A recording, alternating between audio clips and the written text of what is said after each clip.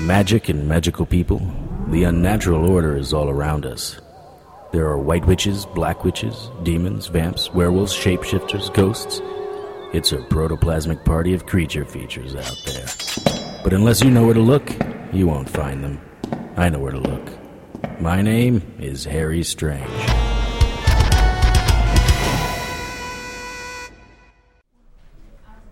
Mr. Strange, I'm not sure what you expect to find out. I cannot give any information to you, to anyone, without a warrant of some type. I understand, Dr. King. I certainly wouldn't want you to risk your license over a hunch. But I do find it curious that you were the attending physician for 2 dead boys and the one I want to keep alive. So far, neither the police nor the newspapers have made the connections. Is that a threat? No, sir. I was just pointing out that I made a connection no one else has. But they will. I was thinking you could give me some off-the-record details before others come to the same conclusions that I do. You have a strange approach, Mr. Strange. You threaten me, then stop short of making an actual accusation. We're done here. I'm sorry you feel that way, Doctor. I'm sure Lieutenant West of the Night Falls PD will be more accommodating when he interviews you. And once it gets out, well, you could probably talk it away as an unfortunate coincidence. It didn't seem like the doctor had anything else to say. I rolled the dice and came down here after I discovered Dr. Ron King had been the OBGYN who delivered my client's son as well as the 2 boys who are now dead. I stood up, put on my hat, and turned to the door. What's your next move? I mean, what will you do now? It's always best when they talk themselves into helping you. I'm just a private citizen. I'll give what I have to the cops. Let them deal with it. My job is to keep my client alive, not worry about crimes from 12 years ago. I cannot believe it's been 12 years. I was a different man back then. I didn't think this would happen. I didn't believe it was possible. It was a woman, wasn't it? Why would you say that? I've been at this a long time. You don't strike me as a gambler or a drinker, so a woman was the most logical choice. But please. She was beautiful. Her skin was the color of caramel. There was a sweet smell whenever I was near her. I just wanted to stand next to her and inhale. I followed her around like a lovesick teenager, very unbecoming for an intern. Less so because she was barely out of her teens. She was a candy striper, assisting the nurses and helping out in delivery. She wanted to go to med school, but her family was poor, from the islands. It was unlikely she would be able to get into college. I helped her in any way I could. Then one day I came in and she was crying and carrying on. She was beside herself. She told me she did a terrible thing and needed my help. She had made a deal with a hag. That was the word she used. She needed the children of 3 single mothers. I asked what for, and she would only say that the old woman promised her she could get through med school. All she had to do was place a white oleander next to each of the mothers. When their boys turned 11, the old woman would be back for them. You do know that an oleander is deadly, right? I asked one of the labor nurses to remove the flowers 10 minutes after I put them there. It was supposed to be harmless. What did she mean, back for them? I don't know. I thought the entire thing was some irrational island superstition. I asked her to give me the flowers and I would place them for her. She said if the flowers weren't placed, the old woman would come for her and her family. As I said, I put the flowers out. I didn't believe anything would happen, Mr. Strange. Then I read about the first boy. I thought it was just a fluke, but then the second boy died a month later. A statistical abnormality, perhaps? Now you come to me with the third boy. None of this makes any sense. Spells, curses. It's not remotely rational. Maybe it's your understanding of what rationality is that isn't rational. What was this woman's name? I don't know. Come on, Dr. Ron. You assisted this woman in a voodooish ritual and you expect me to believe you don't remember her name? Oh, I did know her name, but I can't remember it anymore. Somewhere over the years, I've lost it. What's wrong with me, Mr. Strange? I am going crazy, aren't I?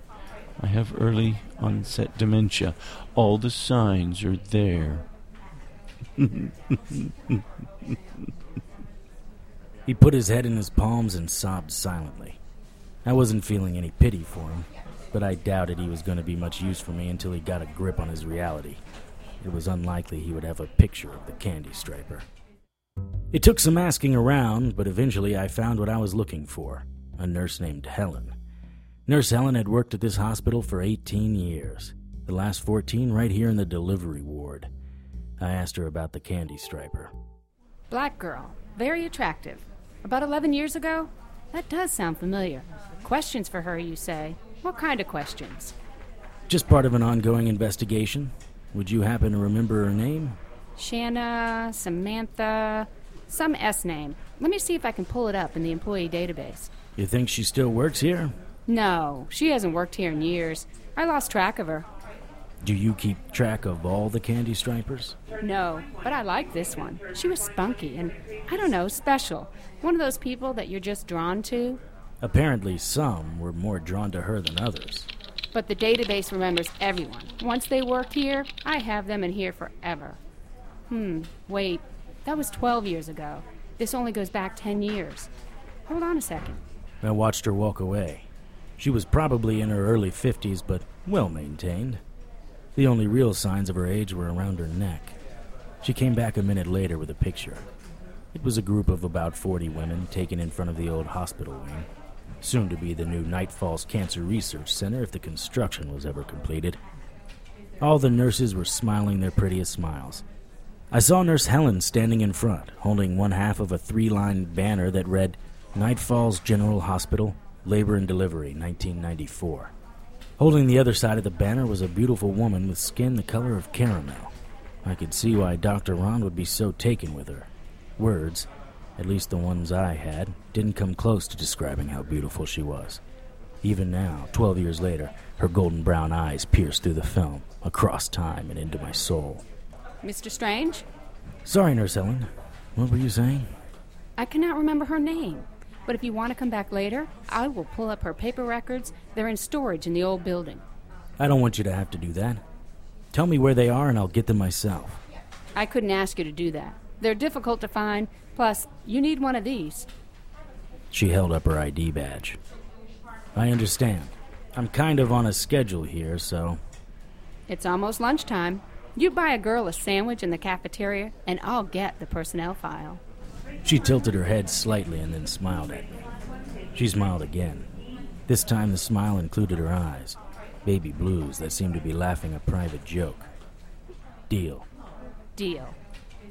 Nurse Helen was amusing company, sharing stories about patients and employees. What about her? I tapped the picture of the beautiful woman who may have been Shanna or Samantha.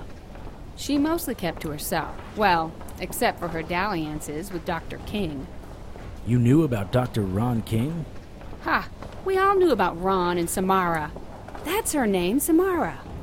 Samara. Samara. Of course. Why not? Excuse me? Nothing, sorry. Did she ever mention her home life? Where she was from? She always just said the islands. I thought Haiti, but I couldn't be sure. Why Haiti? We made it well into the construction area. The PA system was turned off in this section. There weren't any hospital announcements. There were ladders and power tools, but no workers. Must have been lunchtime. I did see a thermos with... Should be in here, the old HR office. I pushed aside the heavy plastic blocking the door and stepped into the room. I saw Dr. Ron a split second before I saw the .38 in his hand. I'd been set up like a turkey on Thanksgiving. I started to turn away and I saw Nurse Helen raising a syringe. I felt the slug tear into my gut. A warm feeling started in my stomach and spread outward. At the same moment, Nurse Helen pushed the syringe into my jacket. Now we find out if the stories about the infamous Harry Strange are true. No magic, just good old American pharmaceuticals. Say goodnight, Harry. This time the slug ripped into my side. I felt a hunk of flesh tear off. Good night, Harry. That sounded like a wonderful idea. Sleep. I sloshed barefoot through the mud. I couldn't remember when I lost my shoes and socks, but it must have been recently because my feet weren't accustomed to the cloying pull of oozing sludge. I was running towards the ship, trying to get on board before what? I didn't know, but something was coming and I didn't want it to catch me. I could feel icy tendrils touching the back of my jacket. One brushed up against the skin under my ear and burned. I doubled my effort, but the freighter remained just out of reach. Oh, lover boy. I froze in place. That voice, I knew it, even though it was dead and had been for over a year. Hello, Romeo. Looking for me? It was my wife, Maddie. Except she wasn't my wife anymore. She'd been turned into a bloodthirsty vampire by a Eurotrash piece of maggot meat undead named Vale. Oh, she still looked like my Maddie and sounded like her, but that was where the similarity ended. A self-loathing demon had taken up residence in her, and all it wanted to do was feed.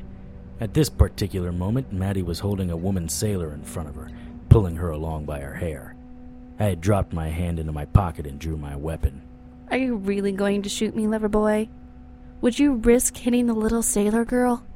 Do you really think I'm going to let you go again? You mean you would kill me? The woman you swore to protect?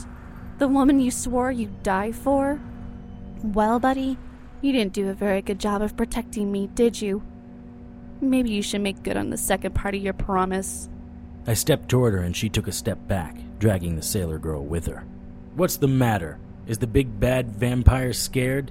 Come on, Maddie, you don't have to do this.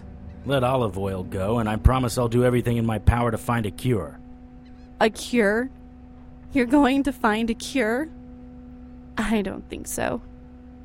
The smart brother died in your arms, as I recall.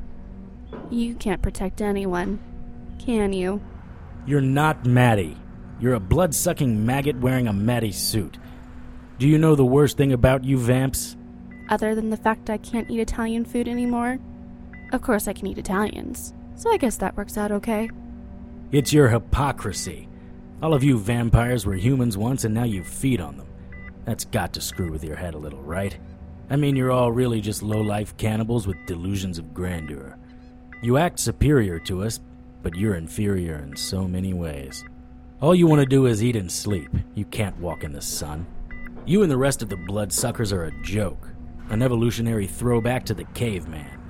No, that's not right. At least the cavemen painted on walls. What's your form of expression? Maddie yanked back on the sailor's hair, forcing the sailor backwards in what had to be an uncomfortable position. I heard a cracking sound as the sailor's back popped. Mister, you're not really helping things here. Revolutionary throwback? Interesting. And yet here we are, vampires, top of the food chain. You kill a cow and call it dinner. We kill a human and call it dinner. What's the difference? At least we eat our kills. What do you call the vampires you've killed over the years? I call that justice, Toots. Please don't shoot. I'm engaged. Look. The sailor held up her finger to show us the ring. Maddie looked at it, her lips close to the sailor's throat.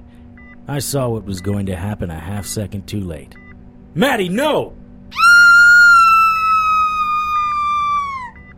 Maddie bit down on the sailor's throat. Blood started to squirt out of the sailor like water through a broken pipe. I fired 2 silver-loaded shots and Maddie flew backwards. I ran to the sailor. She was twitching on the ground. She wouldn't vamp out, but she wouldn't live either. I went to Maddie, who was on the ground clutching her chest. Smoke from her wounds rose around her. Her fangs were still down. Yellowed, sharp pieces of enamel with tips brushing her lower lips. I put the gun in my pocket and reached behind me for my sword. Honey, why? I did my best to ignore her pleadings and her eyes. I pulled her by her hair and swung the sword. Her body fell away. The beeping sound in my head was getting louder. I knew, at some level, that this was a nightmare. It was the working of the Mara. I dropped Maddie's head and tried to locate the source of the beeping. Whatever it was, I was certain it was a bleed-through from the waking world. The other thing that convinced me that I was in a nightmare was my barefoot status. When that thing with Maddie happened in the waking world, I was wearing shoes. Finally figuring it out, smart guy? I lifted Maddie's head so I could look at it in the eyes. What seemed like a gallon of blood was draining from the place where her neck was supposed to be attached to her body.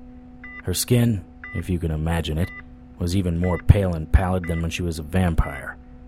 Maddie's ice blue eyes, however, were bright and focused. I always loved her eyes, the windows to the soul, they said. In this case, there wasn't a soul to see. You've been trapped here for some time. What? Trapped where? The same place you've always been trapped. What does that mean? If there was any question that this was a nightmare, me talking to my dead wife's decapitated head sealed the deal. You need to get out. He needs you. They need you. They? For someone so smart, sometimes you're about as sharp as cottage cheese. They, the humans. This isn't just about a little boy. This is about a battle for humanity. I turned to the beeping noise. It was so familiar. What did Justin and Trudy have to do with humanity? When I looked back to Maddie, her eyes were closed. Any stray blades of grass that her blood touched died, leaving only a gray husk behind. The front edge of the blood was very close to my bare toes. I stepped back. I looked at Maddie's head. Nothing. Why would there be? She was decapitated and all. I turned back towards the sound. I followed it to the reefer ship that was docked in the harbor. No doubt this was the ship the sailor girl was working on before her showdown with Maddie. The ship was painted white, a stark contrast to the blackness of the water lapping at its hull. I went up the catwalk and onto the main deck. The beeping was coming from a door standing near the front of the ship. You have to understand what I was seeing. It wasn't like a door set into a wall. It was just a door and frame standing in the middle of the deck. The door was about 20 feet tall with ornate carvings resembling a troll sitting on the chest of a nubile woman. The doorknob was even with my head and about twice as large. I peeked around the back of the door expecting to see, well, I wasn't sure what I'd see, but it was just the other side of the deck. I wrapped both of my hands on the doorknob and started turning. Somewhere I heard massive tumblers click. I pushed and the door didn't move. I pulled the door and at first nothing happened. Then, slowly the door creaked towards me. I pulled harder and the door opened. It wasn't light that came from the door, but a darkness that enveloped everything it touched. First the door jamb disappeared, then the side of the door. I looked inside and saw nothing, but I could hear the beeping. Whatever was inside there, I had to know. I stepped in. The room was bright and the light hurt my eyes. There was a rack of monitoring gear to my right, and the beeping sound was coming from the machine tracking my heart and pulse rate. It looked as if, to me at least, all systems were go. There were leads running from all of the monitors to a single receptacle on my index finger. It all came back to me. How I followed Nurse Helen into a trap in the old wing of the hospital. How Dr. Ron was waiting for me with a .38. 2 slugs to my stomach. With a hand that wasn't wired in, I felt my gut. 2 patches of gauze were there. One on the left and one on the right. Nothing vital must have been hit, or I'd had tubes running up my nose. Take it from me, as a guy who's been shot more times than Sonny Corleone, that little tube up the nose hurts like a... Strange. You're awake. Welcome back to the land of the living. Lieutenant West opened the door and stepped into the room. For a moment I thought I might be back in a nightmare. I'm glad to see you open your eyes, Strange. I have a lot of questions. If I wasn't back in the nightmare, then I was in Bizarro World. The lieutenant and I weren't exactly adversaries, but we did have a complicated relationship. You have a lot of questions? The last thing I remember was a doctor and nurse venting my innards with a .38. You've got some day laborers to thank for saving you. 3 of them were eating their lunch in one of the rooms that are under construction and heard the gunshots. They came running and subdued the doc till we got there. The nurse tried to run, but the foreman caught her. You need to make a pilgrimage to Mexico and light some candles, amigo. Are Dr. Ron and Nurse Helen in custody? They are, but don't you get any ideas about visiting them. They're sealed up tighter than a cloistered nun, and I don't want you anywhere near them. What do you think you're doing? You're not going anywhere until the doc checks you out. That's where you're wrong. You don't think I'm letting any doctor in this hospital touch me, do you? Well, they've already patched you up nicely. Look, I want to know what you did to make the doctor and his nurse want to kill you. What I did? Hello, victim here. I was just asking some questions about the boys who died. And might you want to tell me why you thought the doctor might know anything about the boys? I tossed the dice and took a chance. And, based on his reaction, I'd say it was dead on. You keep showing up on all these cases, Strange. I have to explain to the captain why your name appears in so many of my police reports. He's not going to like this. I was shot twice, and the captain is going to get angry about that? What a piece of work. At that moment, the door opened and West and I both turned to see who it was. Have you ever had someone slam a mace or a nightstick into your gut? Probably not, because you don't know the same types of lowlifes that I do. At that moment, though, that was how I felt. Her legs were like a dancer's, taut, muscular, and very feminine. She was wearing a flowered print sundress that looked to be custom-fitted to match every curve, clinging tightly to her in all the right places and hanging free in the others. Her auburn hair framed a smooth face with large, almond-shaped eyes. She was carrying a vase of flowers in one hand and an industrial-sized purse in the other. We made eye contact. She dropped her bag and ran to my bed, handing the flowers to West. West did a good job of not dropping the flowers while doing his best not to stare at Tasha. Daddy, gods, who did this? I was so worried. My little pixie held me tight, her intoxicating scent of soap and roses filling my senses. I squeezed her back as best as I could in my awkward position. Tasha, how did you find out? I had a very bad feeling about you. I called the hospital this morning. What happened? Now that's what I want to know. Before I could respond, the door opened again. This place was busier than the buffet on all-you-could-eat day at the Fat Farm. What's going on in here? The doctor looked quite flustered. From the looks of things and the sound of the monitor, Tasha had quite the effect on my ticker. West and the doctors as well, I'm sure. Lieutenant West, you can probably put that vase down anywhere. Let me take a look at those bandages. Excuse me. Tasha stood up, all 4 feet 11 inches of her, and moved to my side. She never let go of my free hand. This is interesting. Your wounds are practically healed. Tasha and I exchanged glances. I heal quickly. Good genetics. Indeed. Well, I suppose you can check out, but I want to see you back here in 3 days.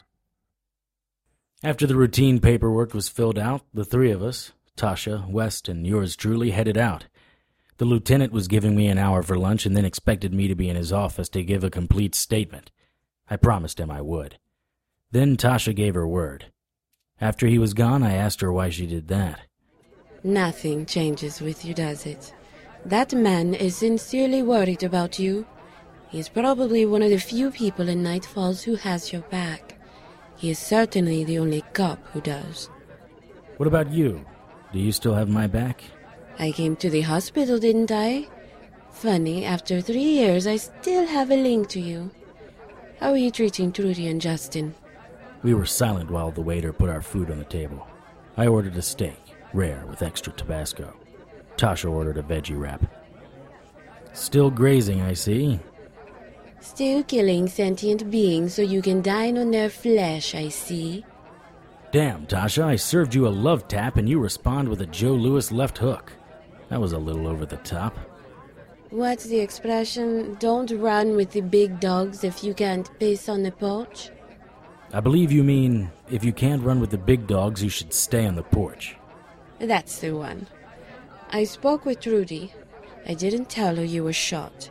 I told her you were on a lead and you would be getting back with her soon. So, what is going on with Justin? It's the Mara. The High Priestess marked at least 3 boys 11 years ago. 2 of them are dead and the other one is at home with his mom. The Mara? The hags of the nightmares? That's not good, Daddy. I don't think anyone has ever killed a Mara. Well, I don't think all 7 can be killed, and certainly not at the same time. But 1? I think I can do that. If not exactly kill her, I think I can trap her. I suppose if anyone can kill one of them, you can. But what do they want with little boys? Well, I'm not sure, but I have a theory. Why doesn't that surprise me?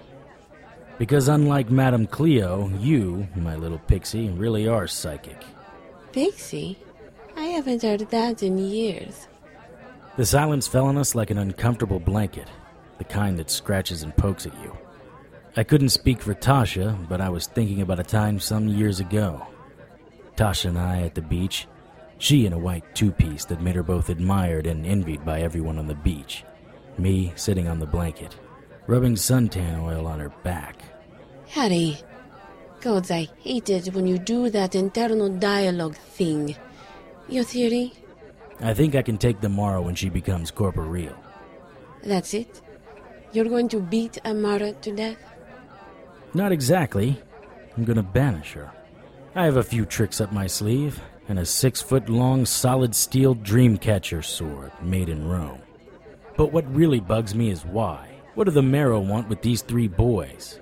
It's not as if these boys or their parents hold any significance. All of them were born to single mothers. True, they were all from the same hospital in OB, but why pick them? Unwed mothers, maybe? Who is the father? Maybe they had the same father. I thought about that, but no, they each had different fathers. I also plan on visiting Dr. Love and finding out about Samara. But right now, my only plan is keeping Justin alive by banishing or killing the Mara haunting his dreams. Of course, with your help, I can probably kill this one. Whoa there, big guy. My help? Sweetie, it has been wonderful seeing you. I would be lying if I said that I haven't been thinking about giving us, another shot.